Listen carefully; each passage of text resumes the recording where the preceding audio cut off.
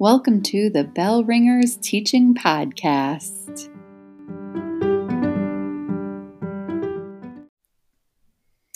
Hi, I'm Kaylin Bullock. I'm an instructional technology coach in Michigan, and I'm also Young's former high school teacher.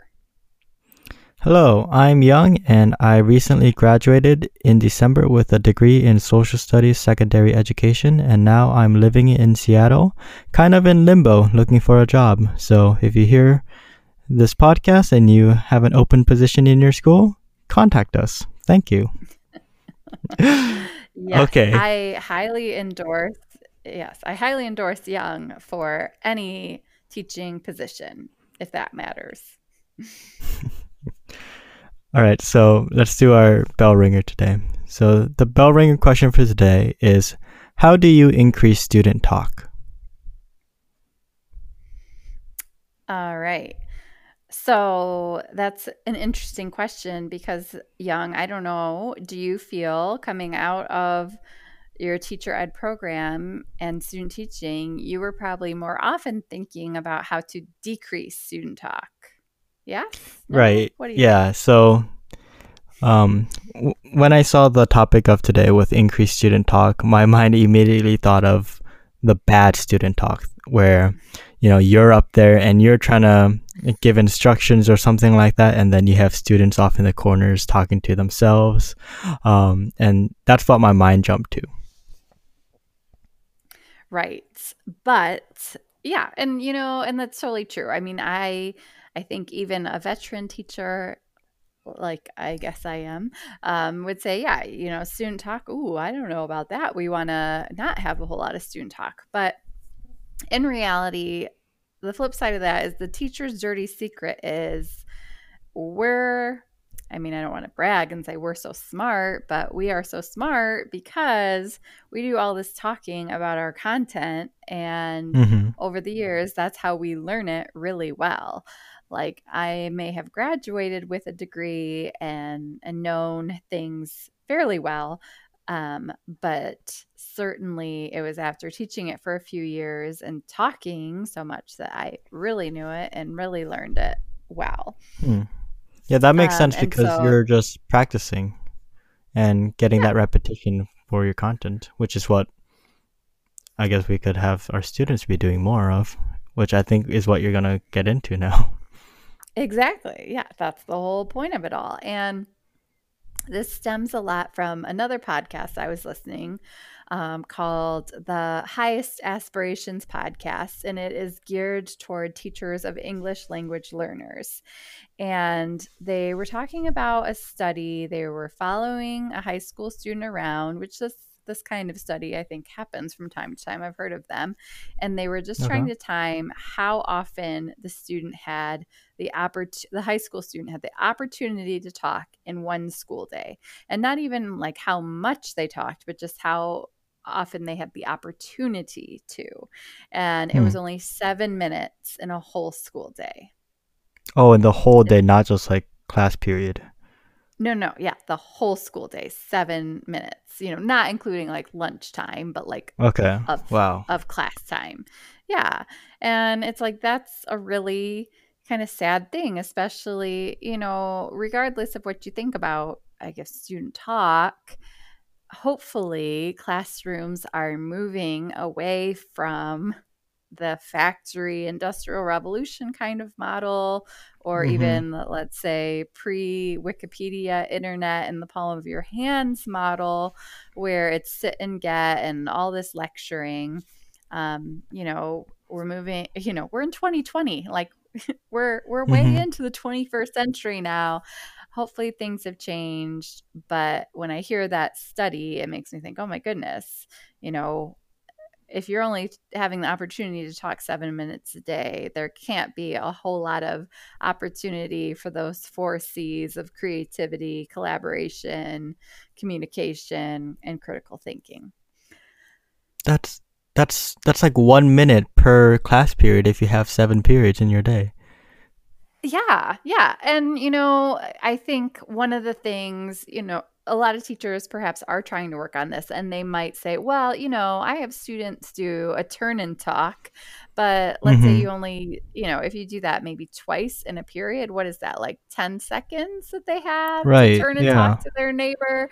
That doesn't add up to very much in a day. So I think we need to do something more substantial than a turn and talk. So that's what we're going to look at today. Sound good? Okay. Yeah. So my first thought for this is something called the question formulation technique, the QFT. And it was, published, I don't know. It was in a book called Make Just One Change. And then they also have their website called writequestion.org. And there's ready-made templates, this nice protocol really for students coming up with questions. And so you as the teacher, you come up with a question focus. And so it's not a question because we want students coming up with the questions. And so it could be an image, something like compelling, or it could be a statement that is, just the right mixture of narrow and broad. So for example, one I'm pretty sure I used was something along the lines of Abraham Lincoln was instrumental in winning the Civil War.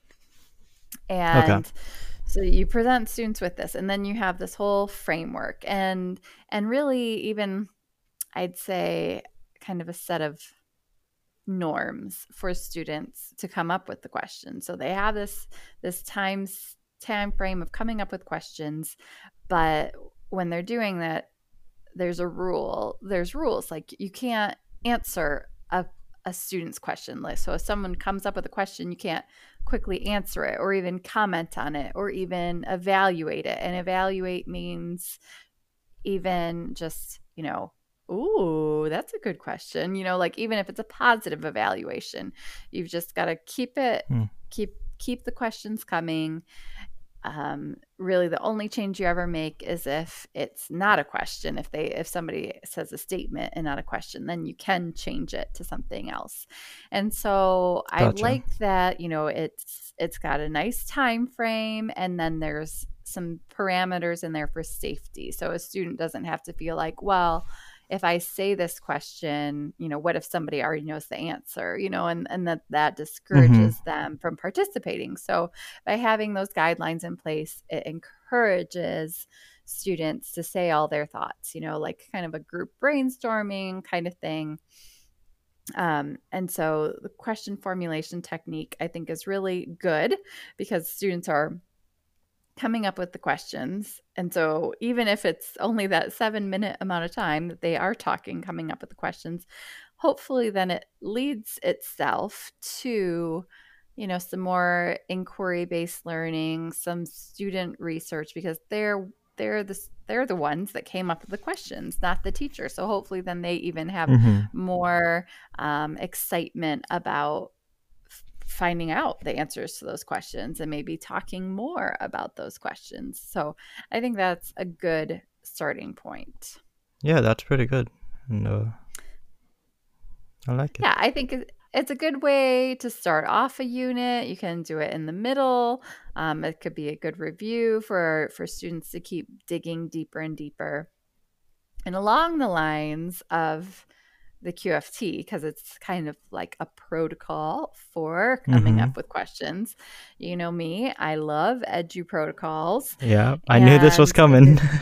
Yes, I'm sure you could sense it that I love some edu protocols, and they are one of the reasons I love them is because they have those 4 C's built in. And so you're going to have that communication piece where students are talking.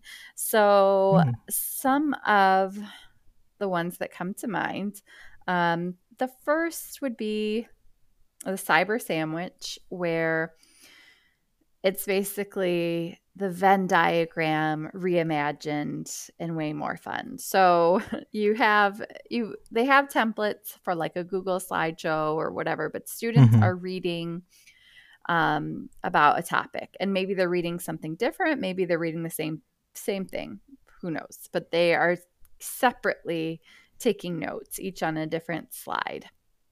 And so they're taking notes on it. I think it would be really powerful if it was 2 different readings with like a different perspective.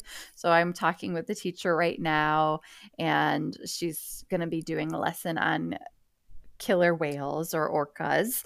And there's one article about, orcas in the wild, and there's one about having orcas in captivity and how that could, be good for them.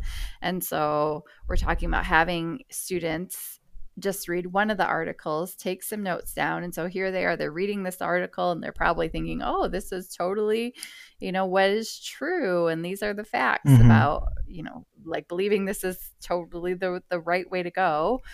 And then they talk to each other after that. They talk to each other.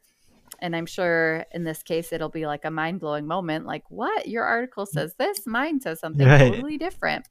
But then they kind of can come up with still kind of that middle of the Venn diagram. But as John Kirpo would say, don't call it a Venn diagram because that just sucks all of the fun out of it. But they kind of are coming up with the middle. What's something that's similar? They're both in the best interests of the animal, or trying to be in the best interest of the animal, kind of thing. And then you might have like a whole group discussion. And then the students individually would write like a paragraph at the end summarizing the 2 points of view, or comparing the 2 points of view. So that's the cyber sandwich. Just a nice, quick, easy thing. And that's the beauty of these EduProtocols, is they're good sound practice. And then you can repeat them, right? Throughout the year, kids will get in the groove of it. So the other one is called speed geeking, and essentially it's just, I don't even know now in this world of online dating. I don't even know that people have speed dating anymore. Do you know what speed dating would be, Young? I know what it is. I've only seen it being referenced or like in a show or something like that. Okay. Yes. And for the record, I've never been speed dating either. No, okay. Not. Okay. Just clear that up. Right. Yeah, just putting it out there. But yeah, they definitely, and before the heyday of all of these online dating apps, you could like go to a place and, you just kind of rotate around and talk to a bunch of people for potential dating match. And, if you had a match, great. If you didn't. And now I'm kind of wondering, I'm like, maybe it was a friend that went, or maybe I went. I don't know. Anyway, I don't think so maybe you did go. Maybe I did, or maybe it was a friend telling me about it, but I do have some clear memory of that. Anyway, so speed geeking is the idea, like you can take like a math talk, or you can take a persuasive argument of some kind, and students, quickly outline their thinking around that topic, and then they go and they share it with 3 different people. And this is all about student talk, but student listening is also something that's a pretty good skill to work on. So not only do they get to talk and refine their argument and refine their thinking as they go to 3 different people, but they also get to hear the thinking of others. Okay. I like that one. Yeah, it's pretty easy. I mean, you can have them make a slide, a Google slide maybe for a visual reference, but you don't have to either. They can just go around and talk to people the good old-fashioned way. Yeah. So those are 2 EduProtocols that come to mind. Actually, a third one just came to mind. It's in the name of it. It's called the Sketch and Tell, and it's pretty self-explanatory. Again, you can have a Google slide, or you could have a few different ways that they might draw out an idea, draw out their thinking, and then, you guessed it, They would go and they would explain their thinking. They also generally they would like write a paragraph first and then explain. But sketch and tell, right? That can be used all sorts of content areas, all sorts of grade levels. So EduProtocols, I'm a big fan if you haven't noticed. And I'm telling you, I'm pretty sure for your wedding gift, I'm going to be getting you those books. So just don't worry. Don't go spending your money now. They'll be coming. Right. Okay. I won't put it on the registry then. Okay, good. Yeah, because I've got that covered. I know what you need. You don't need bowls and plates. You need EduProtocol Field Guide books 1 and 2. So, all right. So, okay. And let's see. That brings us to number 3, which is really some other podcasts I've been listening to lately have been about the brain. And strangely enough, I mean, you tell me, do you feel like you have a lot of expertise in neuroscience coming out of college? Oh, yeah. Let's see. I think I took 0 classes in neuroscience and brain development. So yeah. It's not really my strong point. I know, but you would think here as teachers, we would be interested in how the brain learns, which we are interested, but is the coursework there? Not necessarily. So there are 2 people I've heard of lately that are neuroscientists, have a neuroscience background, but they also are passionate about bringing that information and knowledge to the K-12 learning space. So one that I've heard recently on the EduDuct Tape podcast is Jared Cooney Horvath, and he wrote Stop Talking, Start Influencing. So similar to this idea, like we as teachers need to stop talking. And once we do that, then our kids are actually going to start learning. And so he has a lot of talk, and as well as Pooja Agarwal. She co-wrote the book Powerful Teaching, and then she has a website called retrievalpractice.org. And so the idea here really is just your brain, you can have this input, but you have to go back and get it to really remember it. And so Horvath was talking on the EduDuct Tape podcast of how he doesn't let his students take notes at all if he's doing like some lecturing, no laptops, no notes. But then after 15 minutes, he pauses and he has them, take collaborative group notes. So they discuss like what happened. They ask questions. And by taking, even after 15 minutes, taking that time for them to think back and remember what they just heard, they are building that memory. So, and Pooja Agarwal say the same thing, like that retrieval practice. Your brain has to go in there and retrieve that information again. And then she would add that you want to add spacing. So not only after 15 minutes, but maybe even 2 days or so from now, or a week from now, if you ask them to do like a brain dump of what they remember about whatever topic it was. And so that brain dump can be on paper, it can be with a person. So I think that's a really good way, to use brain science, something that's going to help students learn, and then also gives them the opportunity to talk.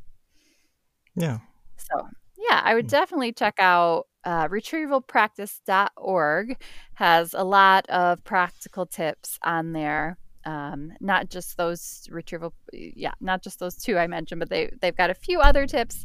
And their goal is to bring that neuroscience to the K-12 space. So I highly endorse those ideas. So you helped me to remember. I didn't even remember. After you looked at the show notes, you brought up the Ed Cafe. Yes. Right. which I forgot about, actually. I was like, oh yeah, I did that. So the Ed Cafe is something that I learned about, not from a podcast, shockingly. It was before the boom of podcasts, and I just learned about it in the Twitter space. And it basically took the Ed Camp model, which is teachers get together on like a Saturday and they propose different sessions and people attend, and they just lead a discussion. They don't necessarily have to be experts on the topic, but they bring their thoughts, they lead the discussion, and that's a teacher Ed Camp. And they're great events. They're free to go to, good networking. So that's the teacher idea. And then somebody, I forget her name on Twitter, but I'm sure if you Googled Ed Cafe, you would find her name. So tell me what you remember about the Ed Cafe. Okay. So I think I'm having trouble with the actual content and the material that we talked about. I think it was something along the lines of like the West or like the frontier or like Native American relationships, right, or relations with Now I have to call you out because you're totally cheating here, because we actually recorded this yesterday and I accidentally deleted your whole audio. So yeah. So now I get to remember more. Yeah, you're retrieving. This is some brain learning here. The retrieval practice is going on. But anyway, okay, I'm just calling you out on your cheating from yesterday. All right. I will allow it. Okay, but yes, the Wild West or something along those lines. So now I recalled the material that we learned, but what I said yesterday when we first recorded was it was like a book club. We each had we each read an article, or we was just knowledgeable in a certain area of the West or something like that, and then we sat down in a group of 5 or 4 or 6 like that, and then we I guess I gave a short summary and then led a discussion and asked questions for each other, and then you had us record the conversation on our devices, and then we would send it to you, and then you can listen to those later to see like, oh, like this person was talking a lot and was asking some good questions, like they get an A or something like that. And I think that's pretty much it. I don't think it was for like, it wasn't a huge unit almost. I think it was just like a little break in the schedule maybe. Well, yeah. I mean, it was something that I didn't want to spend a whole lot of time on. And so I liked the idea. Yes, you each had a different article. So I found the articles. You didn't have to find them. I found the articles, and then you could choose one that kind of interested you. Gotcha. And then that was just the way, like I said, I didn't want to go super in depth on the topic, so it would get you, just a lot of different perspectives pretty quickly. And yeah, so you read the article, and then you're supposed to come up with a creative title and a spiel, and you presented that briefly to the class. And I remember being very impressed by the creative titles that were out there to try to get people to want to go to your session, because from the title and spiel, people could sign up for topics that they wanted to attend other than like the session that they would be leading. And I think you had about 7 minutes maybe, and I really tried to hammer home, like, you shouldn't be talking that whole time. You should, maybe I said, try to think about it like you're at a coffee shop and you've just heard or read something interesting, and you present a little synopsis of what you heard, and then you ask a question like, oh, what do you think about this? And then you do that again, present another little blip or interesting piece, and then ask a question. I guess people do that. Have you ever done that in a coffee shop? In reality, I don't know. Maybe not. But, it's the idea, right? The idea is there that that's what people do in coffee shops. Maybe they do that. Anyway, maybe like in salons from back in the day, but I don't know. Right, from the Enlightenment salons. That's right. So, that was the Ed Cafe, and yes, I did have you guys record it. I like that you thought that I listened to the recordings, because I will let you in on a secret that I did not. But I did circulate. I do remember I had the rubrics, and I was circulating and like filling them out as you guys were presenting. I did listen, I think maybe the first time, to a little bit of it, but I probably didn't listen to all of them all the way through. But it was a way to help you feel like you were accountable to like what you said. Yeah, it worked. And it totally makes sense now that I think about it from a teacher's perspective. Like, you're not going to go home and listen to like all your students just talk about whatever they read. Right. Yeah. I was walking around with the rubrics. I got the gist. But since then, did you know there are 2 great websites that have come out that would have been perfect for this, especially for the student and the teacher problem of, I'm not probably going to go back and listen to all of that. So there are 2 apps. One is called Parlay, and the website is Parlay Ideas, Parlay. And the other is called Equity Maps. And they both essentially will do the same thing, where they do, I believe, record the conversation. They also basically transcribe the conversation. And then they make like a little spider web of, this person talked, and then a spider web over to the person who responded. And so you eventually have this, you can see this visual of the web of interactions, and you can see, who did dominate the conversation, who was talking the most. And then I believe, especially with Equity Maps, they even kind of have some statistics to look at the end, like, did guys do more talking than the ladies, or things like that. So you could even have an analysis of who is talking the most and why might that be. And anyway, so I think those 2 apps would be awesome to include in an Ed Cafe or any kind of class discussion or class debate, just to help track. And you could even, so if it was a whole group discussion or debate, I believe you could probably project that basically spider web in real time. So potentially students could self-monitor that, either they haven't spoken up or they have spoken too much. I don't know if you've heard the tip. This is a low-tech tip, I guess, for debates and discussions, where you give students like 3 poker chips or 3 cards or 3 whatever. And then, when they talk, they spend them, and you take it away from them. When they're out, they can't talk anymore. So anyway, the Ed Cafe, there you go. It was a blast from the past. I'm glad you remembered that.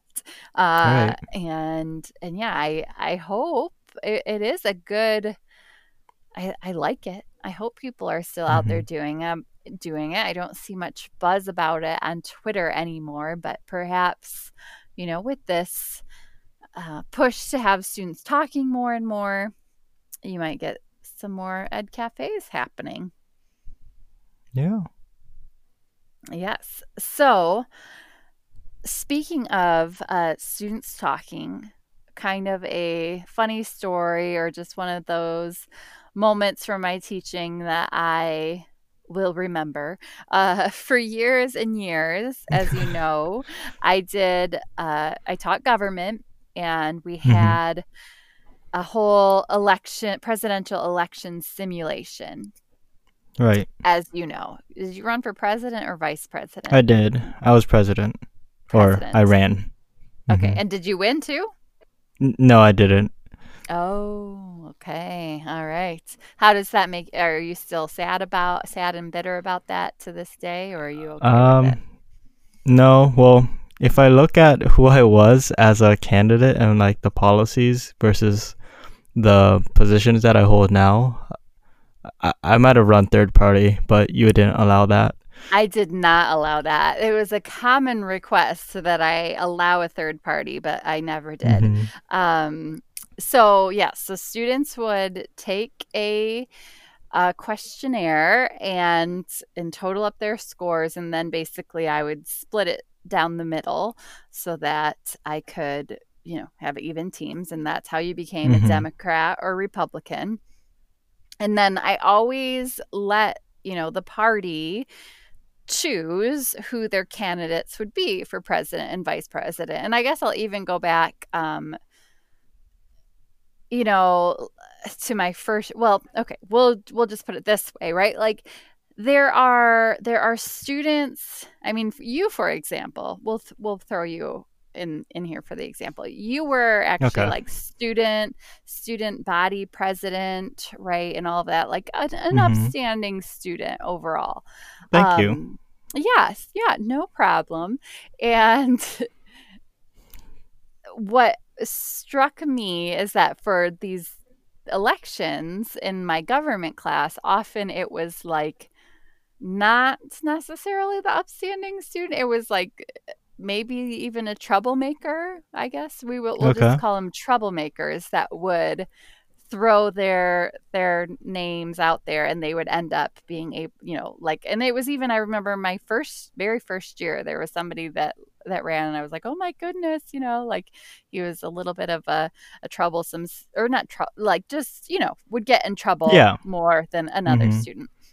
And then in particular, one year there were two, and we were a small school, so you knew everybody very well. And there were two students that were particularly like volatile, that's maybe a strong word, but they were, like they were loud, strong personalities, regularly saying things they shouldn't be saying. And then, of course, opposite ends of the political spectrum. So they both ended up running for president of their respective parties. And I was like, oh my goodness, like this is, worst case scenario, what I would ever want. And they did okay, because the beauty of the election process in that class is that, you are, and this is very hard to achieve in group work, you're actually accountable to like the people in your party. So you can't mess it up too much, because it will mess with the other people in your party if you try to go awry. I mean, I do remember the debates there were definitely some offensive things said, and they probably lost themselves some votes in the end. But anyway, so it ended up being okay. But it was, just like, here I am allowing students the freedom and like to choose and all that. And it's certainly not what I would have chosen or expected to be chosen. Right. But you go with it. And we all It's student-centered, so that's right. You just kind of, Yeah, you got to be student-centered, and they will rise to it, and we'll all be better for it. So anyway, all right. Well, that is our chat about student talk. Are you still... It was a good talk. Yes, there you go. Are you still hoping that your students will be quiet and not talk in class? There's a time and place, like, like we're just talking about, like we want our classrooms to have a lot of student-centered focuses, but like if I'm talking about like random things, like maybe there's a field trip and like everyone needs to get their permission slip signed, like if there's people talking, like it's like, come on guys, like you need to you gotta be paying attention right now. Otherwise, you can't go on the field trip because you're not gonna get your forms turned in or something like that. But like, if it's like a normal lesson, then like, yeah, like I'm all for student talk. Like all the things that you've talked to me about today, like I'm just super excited to get back into the classroom and getting some fun lessons out there. Yeah, definitely. All right. Well, yeah, and I agree. Even like I said, veteran teachers and new teachers, we all would say, okay, we need to have a degree of management and understanding about when students do need to listen. But I think the more you can talk yourself into being quiet and letting the students talk, they're going to be better for it. And really, you as a teacher will be better for it too. Yep. So that's it for this week. Thank you for tuning in. Feel free to rate and review our podcast and reach out to us on Twitter at Bell Ringers Show, right? Yep. You knew this better than okay. And then you can also email us at bellringers@gmail.com. Is that right? I think so. All right. We'll put it in the show notes. We sure will. All right. See you later. Bye-bye.